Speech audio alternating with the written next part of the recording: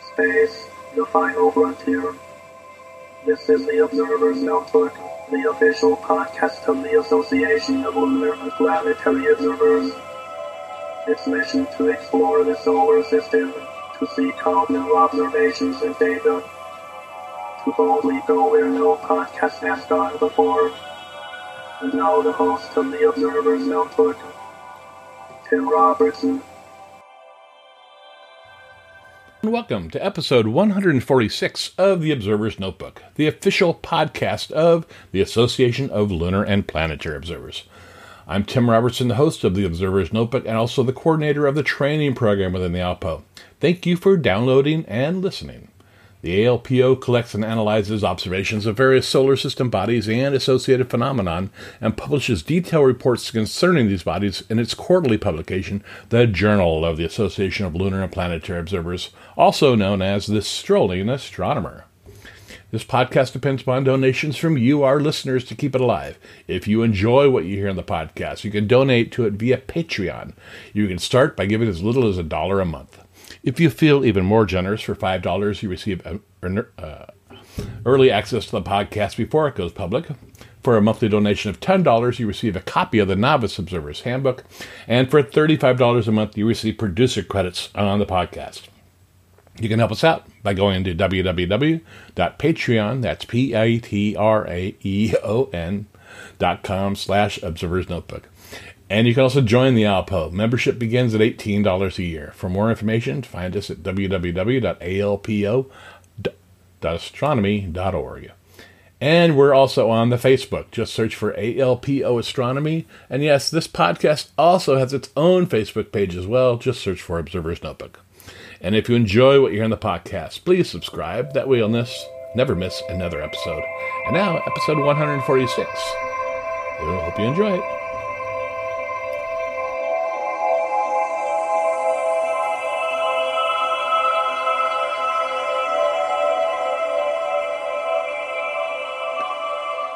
All right, I'd like to welcome everybody back to this edition of the Observer's Notebook podcast. Today, we have a very special guest as we celebrate the 25th anniversary of the ALPO, Bob Garfinkel. Welcome, Bob. Can we go back a minute? You said 25th. Didn't you mean 75? Oh, I'm sorry. I said 75. I don't want to age myself that far. Yes, the 75th anniversary of the ALPO. Welcome, Bob. Well, welcome. Hello, everybody. Yeah, I'm Robert Garfinkel. I have been a member of ALPO since the late 1980s, but really my interest in astronomy goes back to when I was a kid. When we'd come home from an outing or whatever at night, my dad would point out to me the constellations and ask me later what was I observing. And when we would come home, he'd want me to point out the various constellations that were visible. So in 1963, I earned my astronomy merit badge with Boy Scouts, and also I got my Eagle that year. Oh, congratulations. Thank you. I was always interested in the moon. I could lie in my bed, not realizing you weren't supposed to do that, look out through my bedroom window and observe the moon through my 7x35 binoculars. Of course, I couldn't open the window, so that was kind of crazy, but I didn't know any better in those days. But I was always concerned about the names on the moon, all these weird names. I did have a little Tasco, those little department store telescopes with a Rand McNally map, and it had all these strange names on it. Obviously, I knew who Plato was, and Copernicus, and Archimedes, and some. But there was one that always bugged me, and that was Alphonsus. It's a fairly large and easy observed crater. And I would be, in those obviously pre-internet days, I would try to find out who he was, and I could never find out until I went back to college a second time in the early 1990s and discovered there was a book published by the British Astronomical Association that listed all of the first list of official nomenclature names, and that was published in 1938. The International Astronomical Union had adopted the names had published them in 35. They had actually adopted them in 32, but they didn't put the money up to publish the book until later. So people think they were first published or adopted in 35. No, they were adopted 3 years earlier. Anyway, I got involved with observing the sun, sunspots and such in the late 1980s.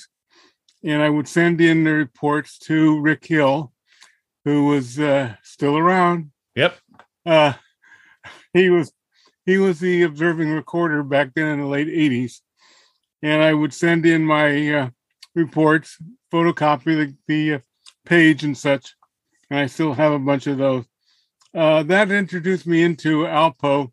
I don't remember the exact year I joined, because I also was a member of the San Jose Astronomical Association, San Jose, California, just in case people are listening from all over.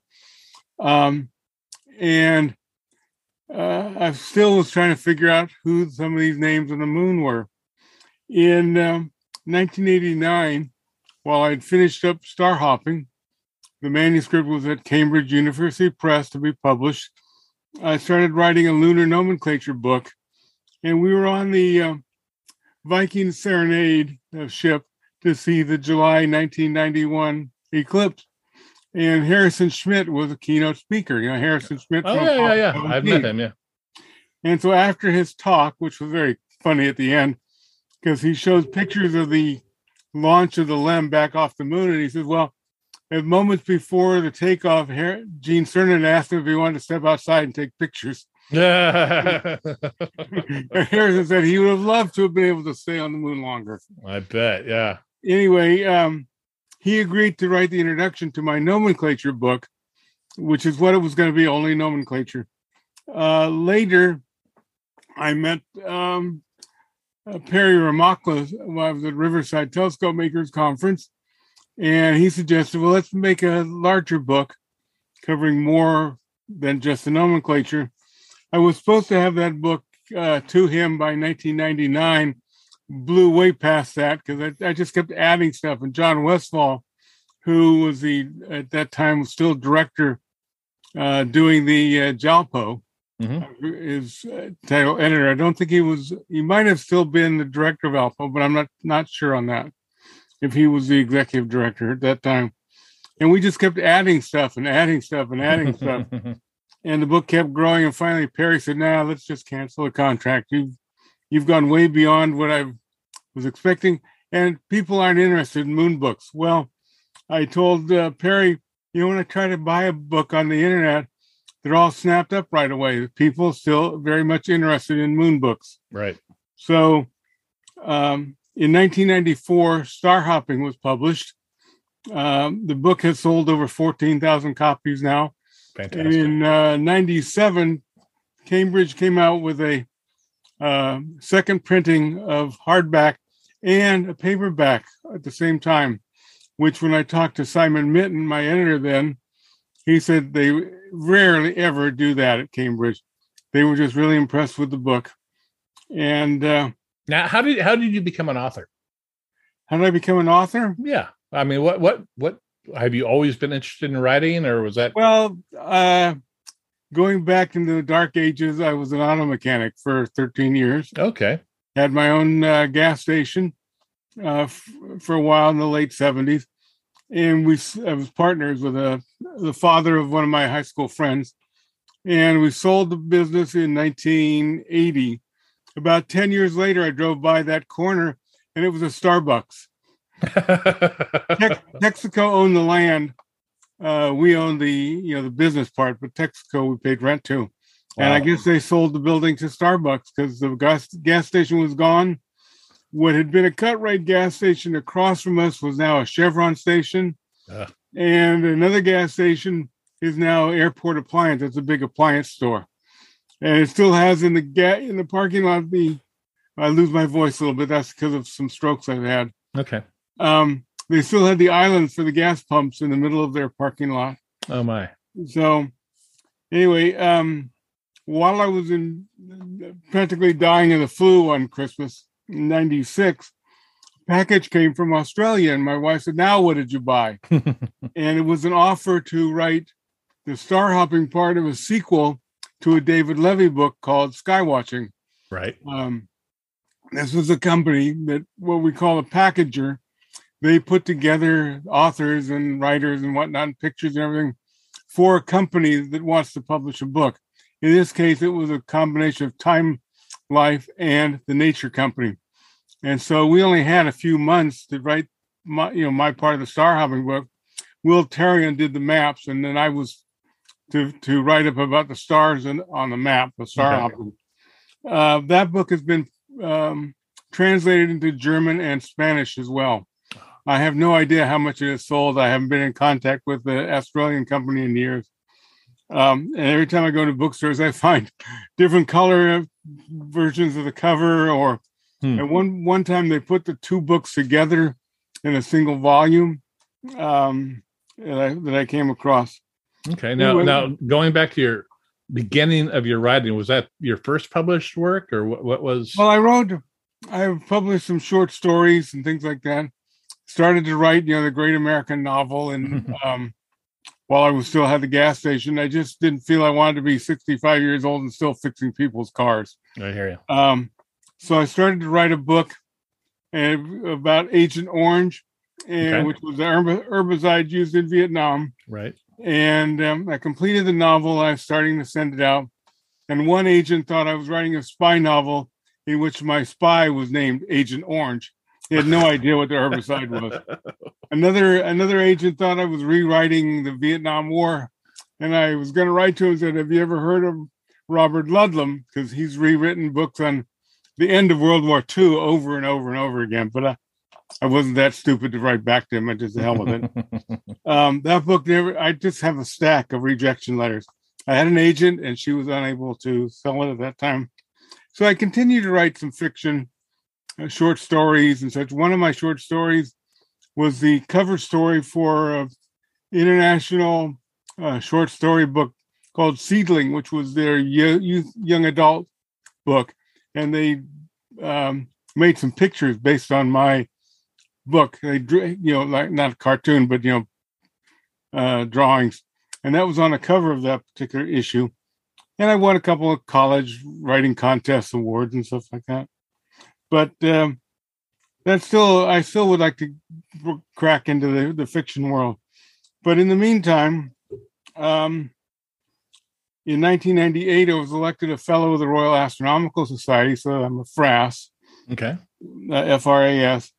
But the real thing, as far as Alpo is concerned, in 2004, I went to Ocala, Florida, to meet with Jose Olivares. Jose and we had known each other at Chabot in Oakland. He was the head astronomer at that time, and he moved to Ocala because his wife had family there. And I went there to see to view the end of the transit of Venus. Friends like John Westfall went to Egypt and almost died at 116 degree temperatures, even though they were in the shade. Yeah. He said they were miserable. Anyway, Jose at that time was the book review editor for Jalpo, and he wanted to retire. And so he basically turned the job over to me, and Alpo accepted me as the new book review editor. So I've been the editor since 2004. And speaking of that, I would really love to have members submit book reviews to me to review and to edit and then publish in Jalpo. There's no charge and there's no fee. The main thing is, you've either bought the book or somebody's sent it to you. I receive books every once in a while from publishers and then endeavor to review their book. In fact, right now, I've received from the Washington, D.C. Map Society a book by Francis Mansack, Manasek, called The Treatise on Moon Maps. It's a visual study on paper from 1610 to 1910. Now, it's only online. He's not going to publish it. He's in his 80s and doesn't want to go through the headache and hassle of publishing it. But I'm going to do a review, and it'll have the link to his website for free download.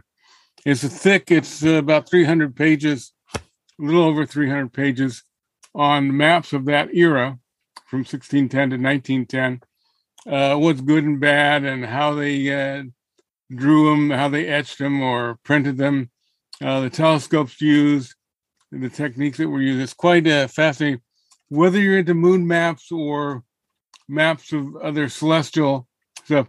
It's interesting to learn how these maps were created, the hand-drawn maps. Right. As far as he's concerned, photographs of the moon are not maps. They're just photographs. But I talked to him. But anyway, so I've been the editor since 2004. So we're closing in on 28 years or so. I'm also a member of the California Writers Club. We're the oldest or one of the oldest clubs for writers, founded in 1909 by the Friends of Jack London here in Oakland. Oh. And we now have about 22, I think, branches with over 2,000 members. I helped to co-found a Fremont branch because our closest branch was 25 miles each way. And some of our older members didn't want to drive at night, especially in the wintertime. So we founded a Fremont branch. But also I served as president of the whole California Writers Association. Oh, my. From 2010 to 12. So we had I just missed being the president during our centennial. Mm-hmm. But our branch was chartered in 2009. So we call ourselves the Centennial Branch. Okay. Are you from the Oakland area? Well, I'm from Alameda. I was born and raised in Alameda. Okay. So you're a California kid all the way through. Huh? Oh, yeah. Ah, it's nice to meet another native Californian. Yeah, we are rare. We are rare.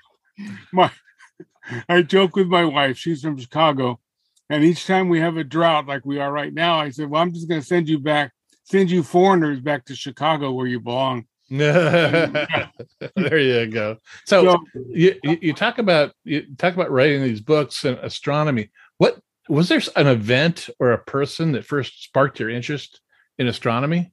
I mean, you mentioned looking through your binoculars at the moon, but I would have to say my dad. Yeah. In the 1930s, I think it was around 34, 35, something like that. There was a total eclipse up in Tacoma. Okay. And he and a bunch of buddies hopped in somebody's car. They were still in high school at the time and drove up to Tacoma to see the eclipse. My dad was very much into astronomy. Astronomy is a side act to photography and such. That was one of his main hobbies.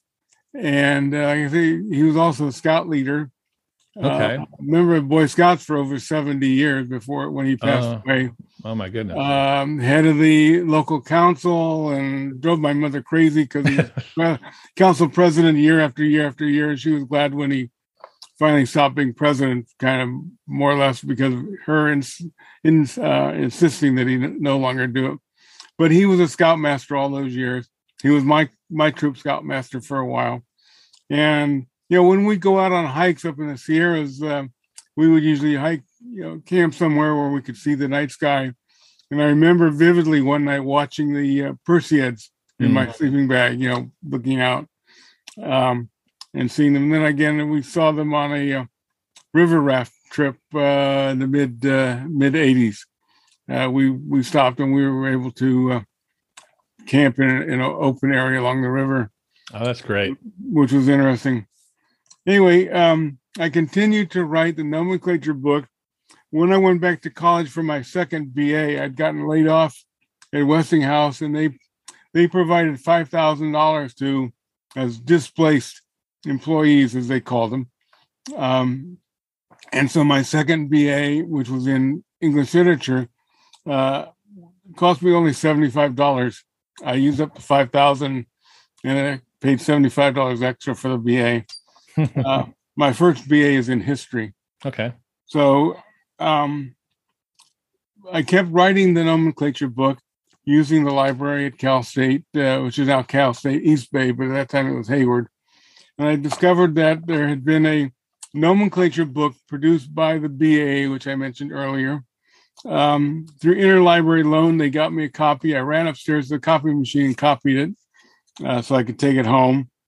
And found out that Alphonsus was Alfonso X of Spain. And he's on the moon because he brought in a whole bunch of scholars to translate these Arabic texts, which were actually just translations of Greek and Babylonian texts into Latin for distribution. He had a whole team of scholars doing that. Wow. And that's why he was wound up having a lunar feature named for him, Okay. and a very prominent feature. So is that when you look through a telescope, is that one of the first features you look at? Well, if it's visible, I mean, Yeah. it is pretty much in the center Right. of the disk. And I mean, you can't see it the first few days. Right. You start seeing it as we're getting closer to full moon. Once it becomes visible, in Luna Cognita, I go by the chapters go by lunation days. Mm-hmm. So the day it becomes fully visible, and like right now, I forget right offhand which day that is. But that's one of the things in Lunar Cognita is showing you each lunation day. And then that's the first chapters, what I call star hopping or moon hopping chapters, or somebody called them crater hopping chapters. And then I go from full back to new moon in one chapter, because you have already described all the features. But now when you see them after full moon, things are different. Like, as an example, the O'Neill Bridge, which is actually not a bridge, it's just a gap between the mountains on the western edge of Mare Crisium. But in the lighting just right during the after full moon, it can appear to be a bridge. You can't see it when the sun is shining from the west, during the waxing phases, but you can see it during the waning phases for a couple of days. So I talk about things like that. What do you see different between sunrise and sunset? But in 2011, prior to 2011, Nick Knass, a friend of mine, wrote a book on celestial charts and asked if I would do a review of it for Jalpo. And so I needed a copy, and I called Springer. Nick gave me the phone number and who to talk to. And they sent me a copy of the book. And I did do a review in Jalpo of his celestial charts, maps and such. In 2011, there was another Springer book that I wanted to get a copy of. And so I called the same number, talked to the same gal. And she said, well, what are you doing now? And I said, well, I'm writing a big book on the moon. And as I thought she was going to die of a heart attack, she said, we're looking for a big book on the moon. Yeah. So I had a proposal I had sent to Cambridge, and they had turned it down. Lucky for me, because I really don't want to talk bad about Cambridge, but they do lousy moon books. Unfortunately. So saving me, I didn't fall into that trap. Although my contract said I had to send them, my next astronomy book proposal, which became Luna Cognita. Okay. So actually, within a couple of weeks after talking to the gal at Springer, I had a contract. Oh, wow. And at that time, Luna Cognita was only about 1,100 pages. It's now, in its published form, over 1,800 pages. Except for the chapter on drawing the moon, which a few friends supplied me with their words on how they did it. I wrote the rest of the book basically myself, along with help from people like Galileo. I mean, by using their words and right. descriptions and such. And then John Westfall wrote the foreword, and I do have a picture of John in the book. If you look at it, if you go buy the book and you get it, you'll see that John is holding the map with south up, because when they took that picture, he had the Luna Incognita program going, where they were trying to observe the southern hemisphere, the southern pole, because Lunar Observer Orbiter, had not filmed that area of the moon. There were big gaps. And so he was trying to, with other people, when the southern pole was visible, highly visible, because the moon, it appears to rock, but actually it's because sometimes it's above the ecliptic and sometimes it's below the ecliptic. And sometimes it's the point where we can see greatly underneath the moon, as you want to say it, or above the moon, depending on whether it's above or below the ecliptic. And so John was a map maker. He was a professor of geography. Right. And so that was a program that he had. So the picture is John holding the map, the moon, the globe, you might say upside down, holding with south up.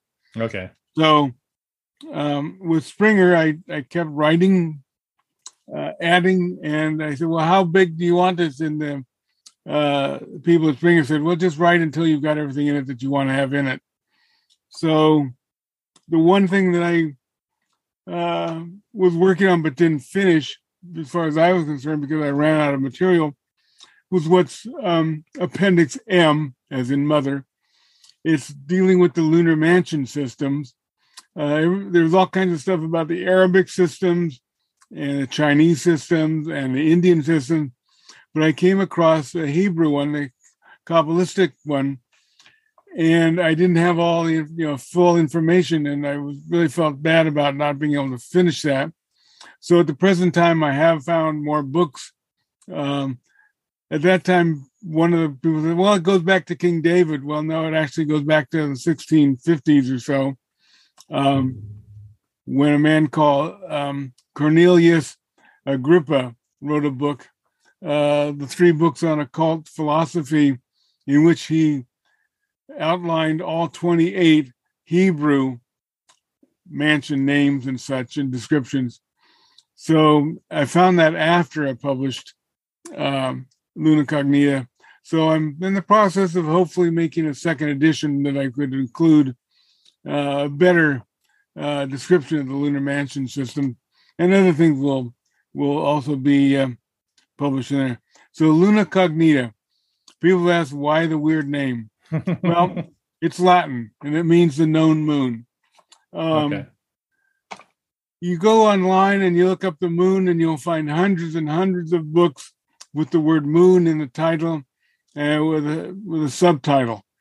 And Latin was the language of science from the Renaissance on until late last century or early last century, when English and German took over in the late 1800s, and then English.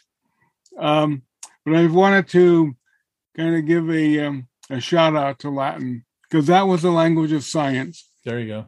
So it's Luna Cognita. I've often wondered why it was called that. Thank you for the explanation. Yeah. It's a comprehensive observer's handbook of the known moon. Mm-hmm. So if they do look for moon, and the bookseller has included the whole subtitle, it'll pop up. Okay. It sold about 4,000 copies so far, both in hardback and ebook. In fact, I was dealing with Randall Rosenfeld, who's the curator at the Royal Astronomical Society of Canada Library, and I asked him, I said, do you have a copy of Luna Cognita? He said, yeah, he has access to the electric version. So lots of electronic versions were sold to libraries and such, college libraries and university libraries. But it has sold about 4,000 hardbacks. It's 3 volumes. If you order the book from Amazon, you're likely to get only 1 book instead of all 3. They've had a horrible time sending out just 1 volume to customer 1, volume 2 to customer 2, and volume 3 to the next. Oh, no. And they come wrapped with a big notice on them, do not open and whatnot, wrapped in red tape and all that. And they still break them open and sell them. According to my editor at Springer, they've done that with other Springer books as well. Oh, my goodness. If you order it directly from Springer.com, they do not charge shipping, and they know how to send out all 3 books. Okay. Now, the reason it's in 3 volumes, although I wrote it in InDesign as 1 volume, is Springer's printing presses can only handle 1,200 pages. So with 1,800, they thought, well, okay, we'll divide it into 2, 12 and 600. And they thought, now that's going to look kind of weird. 1 thick volume, 1 thin volume. So they decided to split it into 3 and then add the table of contents to all 3 volumes. I'm toying with the idea of doing a 4th volume that will cover the far side, but not so much a description of how, what to look for, just describing the craters and stuff like that, who they're named for. One of the things that always bugged me personally was all these old books would just say let's say the astronomer they want to talk about was John Smith. Well, it would be J. Smith. Well, who is J. Smith? So I wanted to make and add the person's name. Okay. I wanted to the full name. So it might be John Quincy Smith. Instead, they would just put J.Q. Smith, maybe. Dealing with the U.S.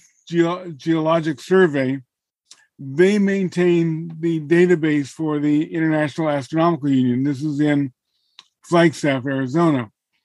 And when I got their first list published in 92, it was full of errors. They had the wrong names, the wrong nationalities, the wrong. There was one guy they had there having lived 150 something years because they transposed the last two digits of his life, and so he went from like 40 something years old to like 80 years old. I mean, he lived to be about 80. They had him like 120 something. They also had another person where they transposed the years, and he was like less than 20. No. Yeah. So I worked with Jennifer Blue, who was in charge of the database at that time, and I sent them over 900 corrections. Wow. There were some that they even had the totally wrong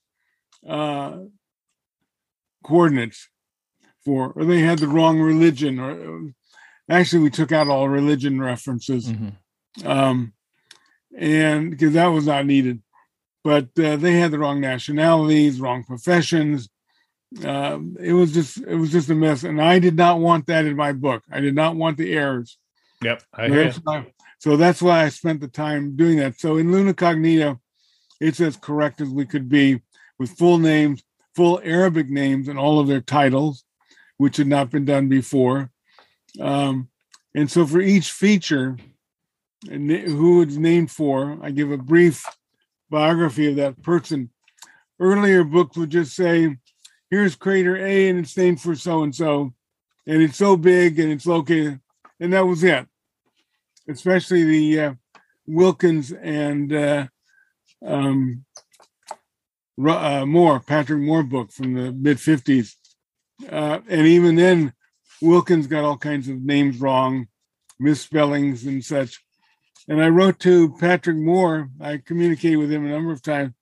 And he said, I had nothing to do with that list. You could talk to Wilkins. Well, Wilkins had been dead 40 years because he died in 1960. So Wilkins washed his hands of that list. So it took a while for me to finally get all the names on that list correct.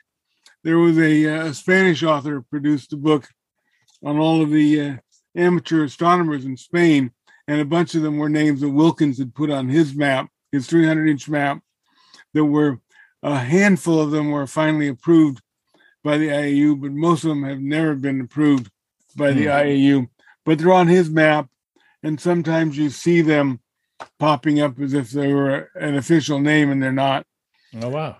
The other thing is that Donald Menzel, who for a time was in charge of producing a set of maps for NASA, and he added a whole bunch of names of artists and singers and such, and Pablo Casal, and it was one of them, Maria Callas, and so one chapter I talk about his disallowed names, who they were, and such, what features he was trying to name, and he published the maps, even though the IAU had said don't put it with those names on them. He did it anyway. So it's kind of like the International Star Registry, huh? Yeah. Well, in a way, he put these names on. Also, I need to take a drink for a second. The Rand McNally map that I told you about, which was from the 1950s, had these names on it that I couldn't find because they had taken Wilkins names, some of them. One of them that really bugged me was AMAT up in the northwestern quadrant. And I searched and searched and searched. I finally found he had been a general in Barcelona during the Spanish Civil War. And he had written a book on artillery, a manual on firing artillery. But he was also very much interested in astronomy. And I forget right offhand the astronomy book that he wrote. So I finally, after searching and searching and searching, found out who that feature was named for, but it's not an official name. And that's in my chapter on Wilkins' name. The other is that I've added, was in my chapter on lunar rays and banded craters. In 1955, the BA had published a list of the banded craters. Then, because the only maps that were really available at that time was Wilkins' map, Wilkins put the designated letter for satellite features in the middle of the crater. So you didn't know who that satellite crater belonged to. And so the 1955 list had wrong craters designation. I was able to sort of use the orthographic coordinates that were listed, although Wilkins' map, although some people think it's the greatest thing, map ever created, he had an offset on his lines of longitude and latitude from sheet to sheet. They just don't line up. And so it was a real problem to try and figure out which feature he was trying to give a name to. And so I was able to work with that and a lot with Richard Baum, who brings me up. Richard and I communicated quite a bit. He was from the UK. A proud moment for me is I was on the Walter Haas Award Committee. Walter had appointed me several years in a row. And I came up with Richard Baum's name.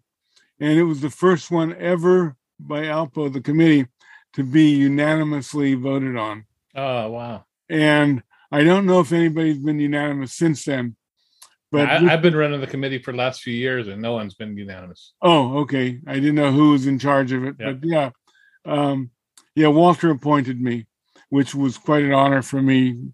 I did get to meet him, I guess it was 2011 or 12.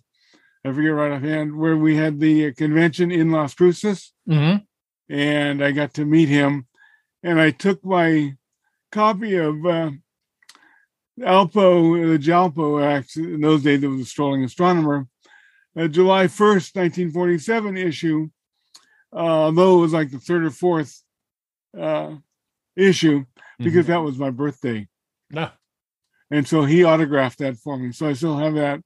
I could have taken the March 47, which was the number one issue, but I thought I'd get a bigger kick out of him signing. So I did luckily get to meet him. And at that convention, they took us to the little shack where Clyde Tombaugh would polish his mirrors and such, which is in the backyard of some condominium there in Las Cruces. Oh, my goodness. So that was an interesting trip. So you mentioned your little Tasco refractor, your little 60 millimeter, I believe it was. Yeah. Now, was that your first telescope? Yeah. Yeah? You wish you still had it? Well, it got stolen. Oh, no. We were about to move 35 years ago to our current house. We've been here 36 years. And I was using my motorhome like a moving van because I would load stuff up. Mm-hmm. And somebody broke in. I don't remember whether I locked it or not. And the tube was taken. Now, underneath the kitchen table were the legs for the telescope. And I had filled them up with buckshot to make them heavy, right, and steady, because those Tascos are so wobbly. Right. So a year or so later, my wife and I went to Riverside Telescope Makers Conference, and our daughter was maybe 6 or 7 at the time. She did not go. She stayed with friends. And when I came home, she said, "Did you buy me a telescope?" Well, somebody had the tube for sale for $10. So I bought the tube. So that's, I still have that telescope. My ex-wife won a Tasco in some dinner or whatever. So she gave me that. Oh. So I have 2 of those things. But my main telescope, is a Meade Schmidt-Cassegrain 10-inch. Oh, nice. I also have a 8.5-inch with Browning glass reflector from 1874, 1875. Oh my goodness. The problem is I don't have the correct size mirror. The gentleman who sold it to me sent me an 8-inch soda glass mirror, and it needs an 8.5. The way the mounting is for the mirror, it's got to be the right size. And I've just never gotten around to hunting for an 8.5 because it's an oddball size. But I would love to get it back together. Yeah. Problem is, after I had my major stroke in 2014, my telescope has gotten exceedingly heavy.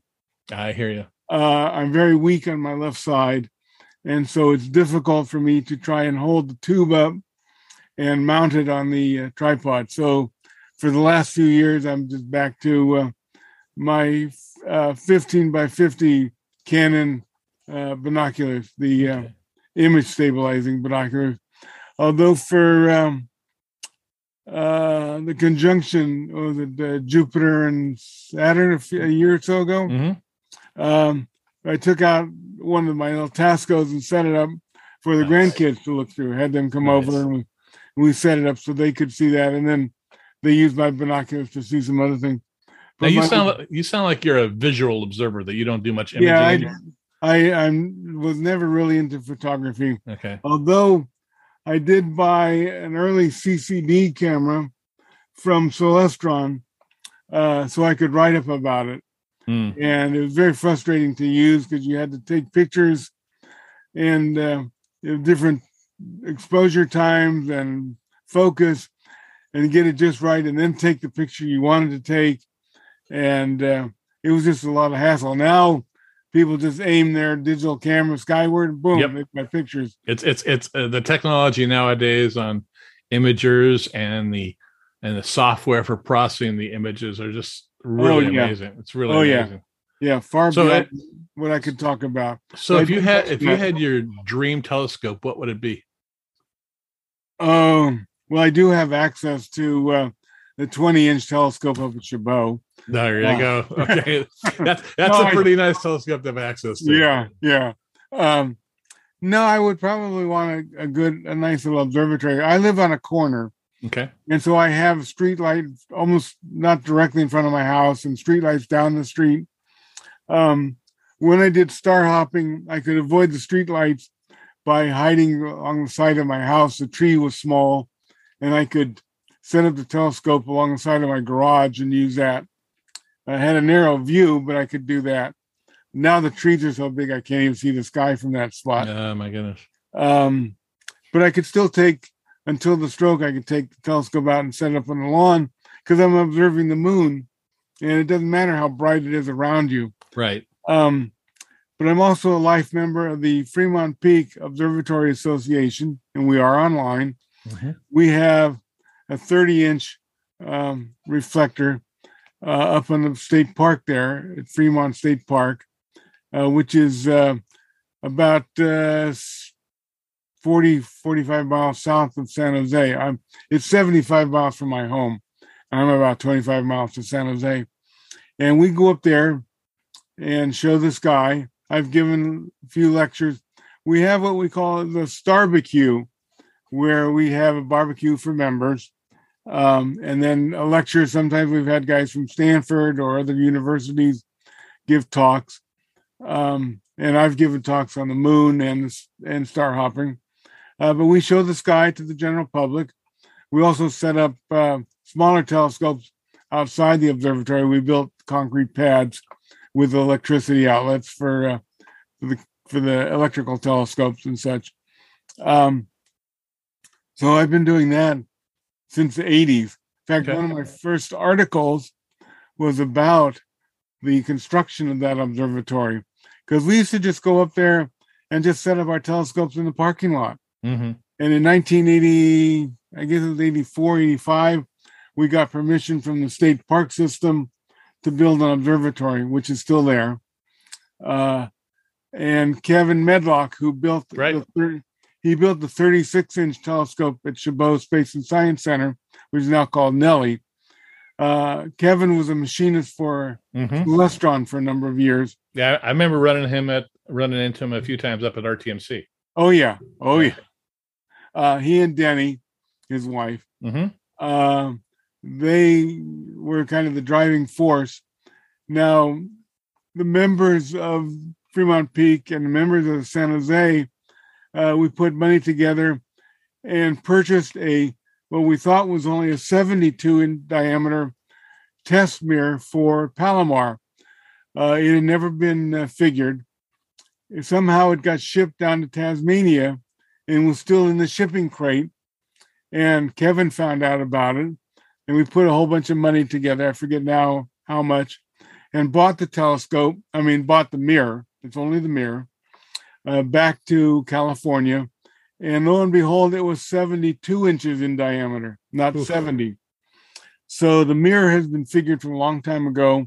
And now the telescope is actually, the metal parts have almost finished being constructed. We've had several locations in mind, one of which was at Lick, but Lick wanted to run the telescope instead of us. And so we declined that. They had a spot, we could have put it up there along with Lick Telescope up near San Jose. So I'm not sure what the progress is now in finding a place.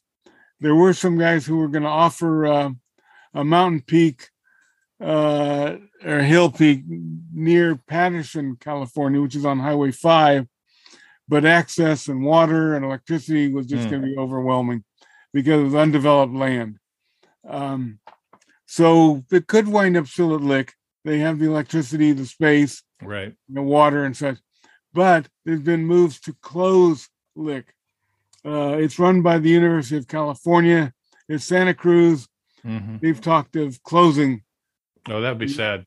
The observatory. Yeah. Wow. So how did you get involved with the ALPO? How did I get what? How did you get involved with the ALPO? Oh, because I got started doing observing the sun. Okay, through Rick Hill then. Well, there was an article, I believe it was in Sky and Telescope, or maybe Astronomy, I forget which magazine, about an observing program of doing sunspots. And I got in touch with Rick, his address or whatever was involved. There was no email in those days. Right. And he sent me observing forms, and I would be getting the NASA publication of the sunspots with their number and the location and whatnot. And after work, the sun was still shining here. I put my telescope out. I had the Inconel filter for the front. Okay. And I would draw the sunspots and submit them to Rick. So that was my introduction to ALPO. Okay. Now, are you still observing the sun? Once in a while, but not.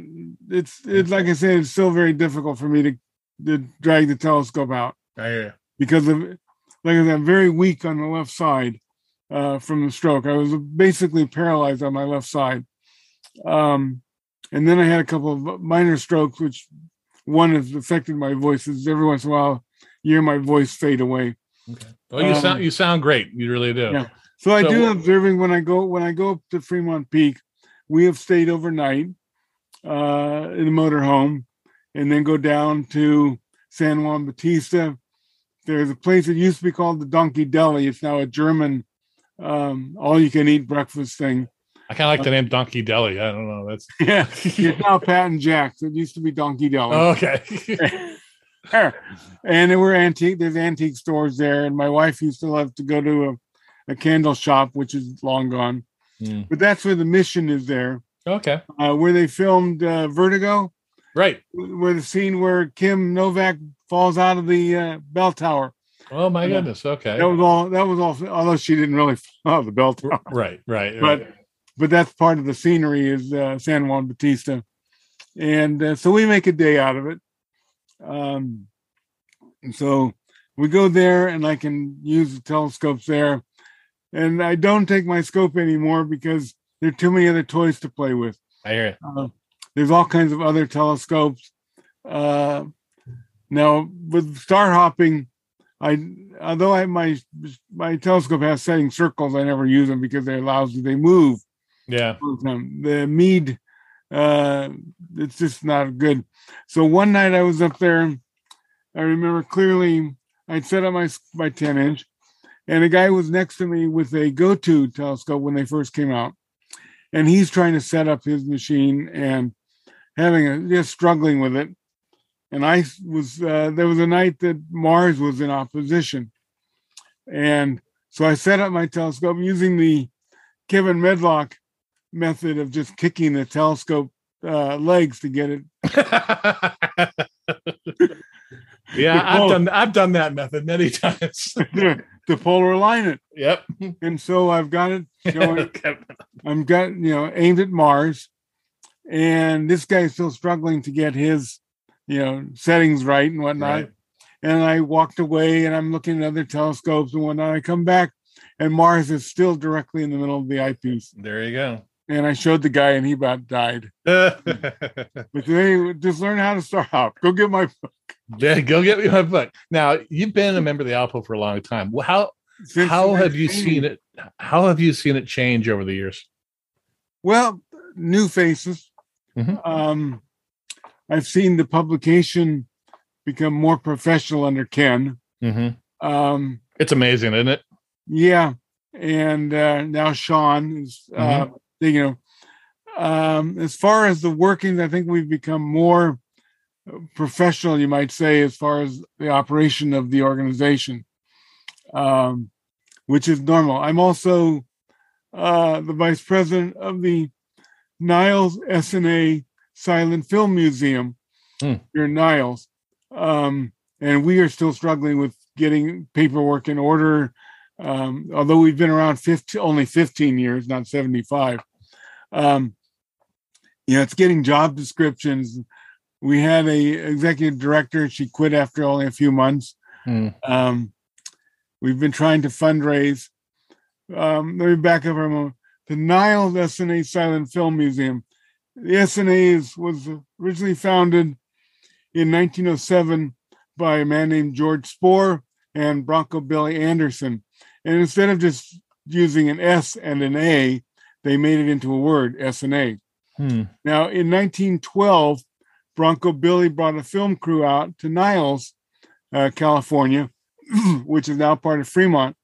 For a short time, it was at the actual end of the Transcontinental Railroad. The railroad comes through Niles Canyon, and then it turned north up to Alameda, which is the actual end of the tracks, was in Alameda. And then you took a ferry over to San Francisco. Eventually, they went south to San Jose and up the peninsula. But he thought that Niles looked Western, had the railroad, had the canyon and such.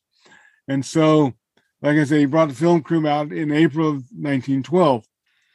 The gentleman built for Edison, Thomas Edison, his film company. They built hundreds of theaters around the country so he could show his movies and make money off the movies. And our building was built in 1913 as a Nickelodeon. We are now the only place that we know of that shows silent films in a theater built for showing movies. We found the original projection booth with the tin on the floor and the walls and the ceiling and the holes for showing pictures through. A theater in Fremont closed, and we were able to get the movie screen from them. In 1919, the owners of the building and the vacant lot next door where a theater had been burned down, they gave us the building. So we now own the building, and we're in the process of restoring it. It's sitting on brick foundation only a few hundred yards from the Hayward Fault. Luckily, it's never gone. The building was retrofitted a number of years ago because part of it is masonry with bricks. But Charlie Chaplin was here in 1915 for 2.5 months, made 5 movies, and of course the most famous one was The Tramp. So the end of this month, on the 25th, we'll have our annual Charlie Chaplin Days. We show his movies. People dress up as Charlie. We have a Charlie lookalike contest. We used to, though he's not coming this year, gentleman from Canada comes down, he's spitting image of Charlie when he dresses up. Oh, wow. Charlie. but he's not coming this year. So we do have a photograph of Charlie and his leading lady, Edna Purviance, standing next to the house next door to us, but the camera angle is such that you see the theater. But we know what the theater looked like in 1915. The facade has been changed. We're going to restore that, as well as restore the building, because the plumbing and electrical go back to 1913 and modified over the last 100 years. Who knows what? There are 2 apartments upstairs, and we know they have water leaks every once in a while. So we know we've got to do that. So if you have $2.5 million you don't know what to do with, yeah, we're trying to raise money to restore. Okay. We have permits to put a concrete foundation under it. And then in July, we'll do our annual Bronco Billy Film Festival and show his movies and a bunch of other stuff. Fantastic. He was the first American movie cowboy star. He was in the 1903 movie, The Great Train Robbery. He played he had 3 roles in the movie. And he became Bronco Billy, where they put an H in it, so it's misspelled. But we're very close with him, and we own his Oscar. One of our very favorite founding ladies played Baby Peggy in the 1920s. Well, she was 24 months old when she made her first movie.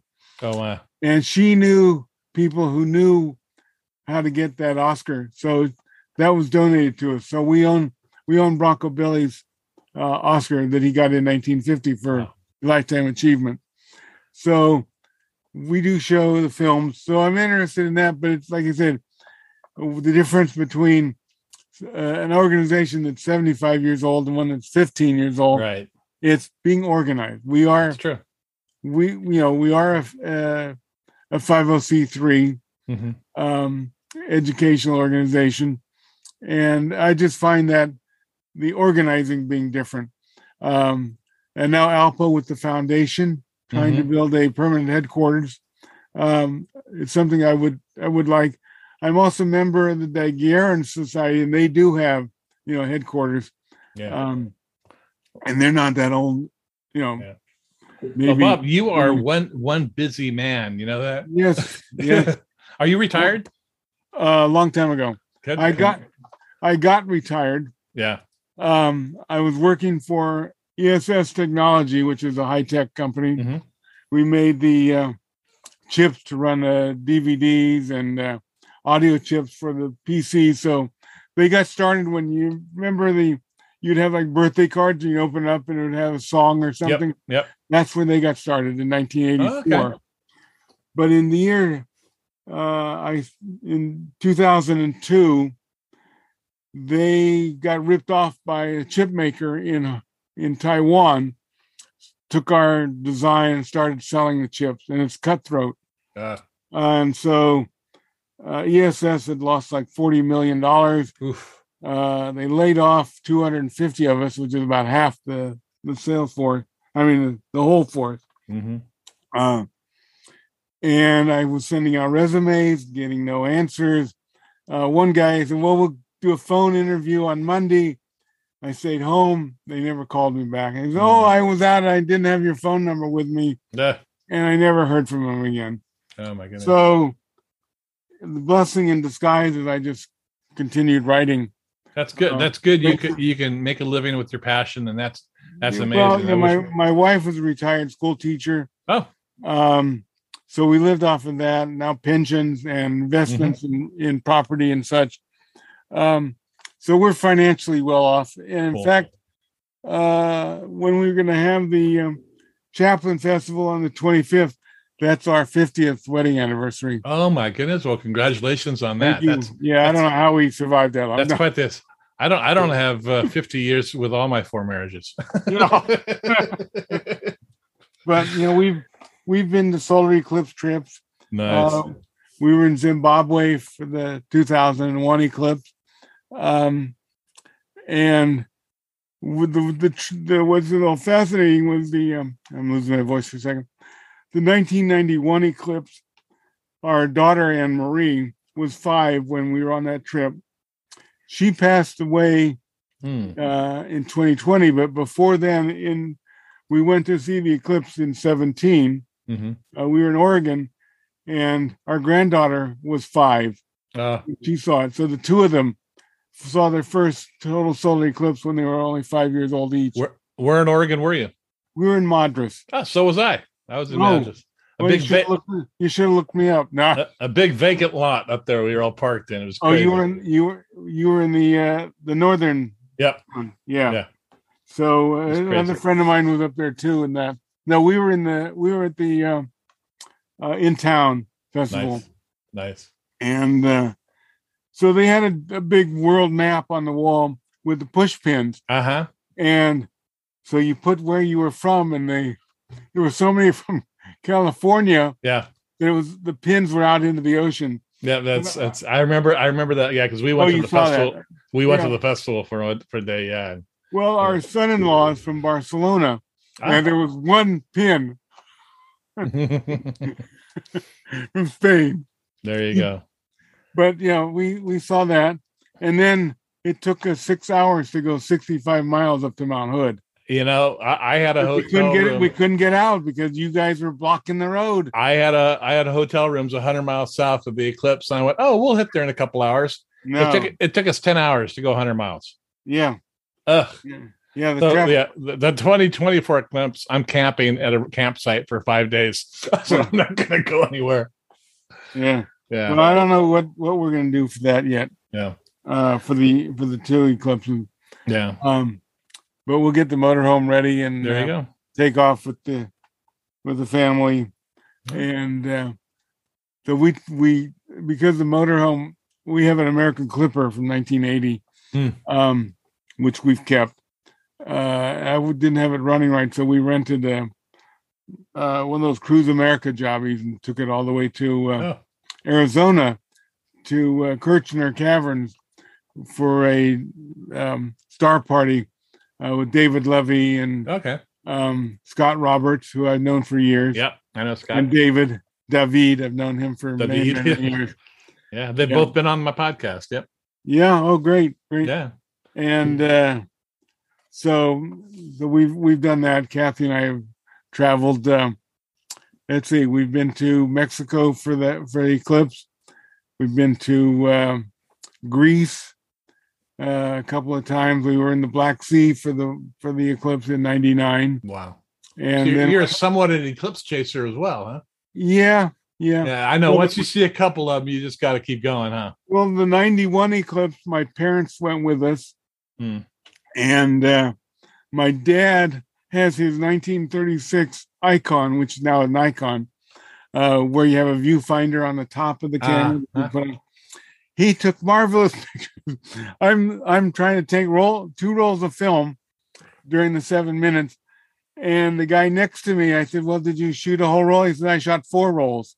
Oh my goodness! I never saw him changing the film because I was so intent on what I was doing. Yeah, and letting everybody look through my camera because I have a 400 millimeter lens, and so everybody, the family was using that. And right after the eclipse, we're sitting in the shade on the side, and there's a pod of dolphins come swimming by us. And when you see a dolphin show, they do the backflips, and you think that's a trained behavior. No, the dolphins did that alongside of our ship. Oh, amazing! But I was out of film. I think Ed Krupp got pictures of it. Okay. Because he published them in the Griffith Observatory. Okay. His magazine. Correct. Wow, Bob, this has been fascinating and amazing, and you're quite the guy. I got to tell you, I want to thank you for coming on the podcast. Okay, today. One other thing. Yes, sir. In 2018, my wife and I went to Toulouse, France, for a lunar conference in May of 2018. The day after the conference, I got a notice that hell with the phone. Spam. I got a notice on my computer that an asteroid had been renamed for me. Oh. And it's 31862 Garfinkel. And so I wanted to go to Point Dimidi And so we left and drove up there. They don't open till June 1st. So we got to see the observatory from far off. The thing is, if you go to Spain in May, most of your hotel rooms are not going to be air conditioned because they don't turn them on until June 1st. So crazy. That happened in a couple of hotel rooms. Oh my goodness. So anyway, yeah, we've enjoyed our trips. Nice. Enjoyed Greece, seeing the Parthenon, enjoyed the Black Sea, seeing Odessa. Yeah, it's fun to travel. That's tied, we went to Yalta to see part of the trip. But yeah, we've been around the world. We haven't been to Asia yet. We've missed any eclipses there. Well, you're still young. Go do it. Well, health reasons are going to hold us up from now. So anyway, yes, it's been a joy. Yes, it has. I do want to say, anybody listening, if you have astronomy books that come out, or you buy some that you recently published, please send me a review. My address is in the Jalpo.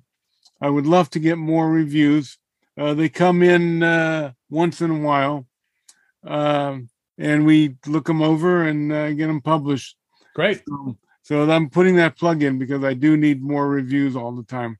But anyway, Tim, thank you for asking me to do the podcast. I appreciate it. And wish everybody good hunting, observing the sky, clear skies. Although for the lunar eclipse last month, we got clouded out. We had a beautiful view down here. No, we got clouded out. I'm sorry to hear that. No, it happens. Yeah. All right, Bob. Well, this has been fun. Thanks for coming on. Thank you. All righty. Okay, bye.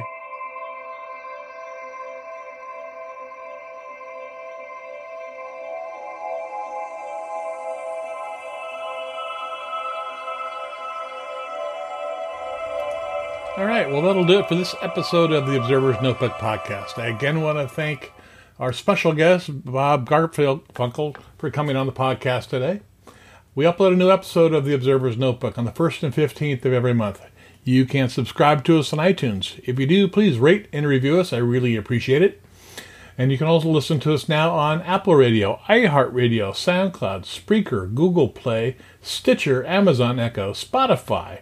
Podcast is also available on our YouTube channel. You can help support the podcast by donating to it via Patreon. You can give as little as $35 a month. As a producer of the podcast, I would like to thank Steve Seedentop and Michael Murray for their generous support. The link for Patreon as well as the link for the Alpo is in the show notes.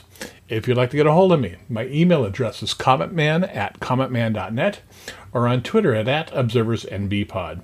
And until next time, I hope that you always have clear and steady skies. Thanks for listening.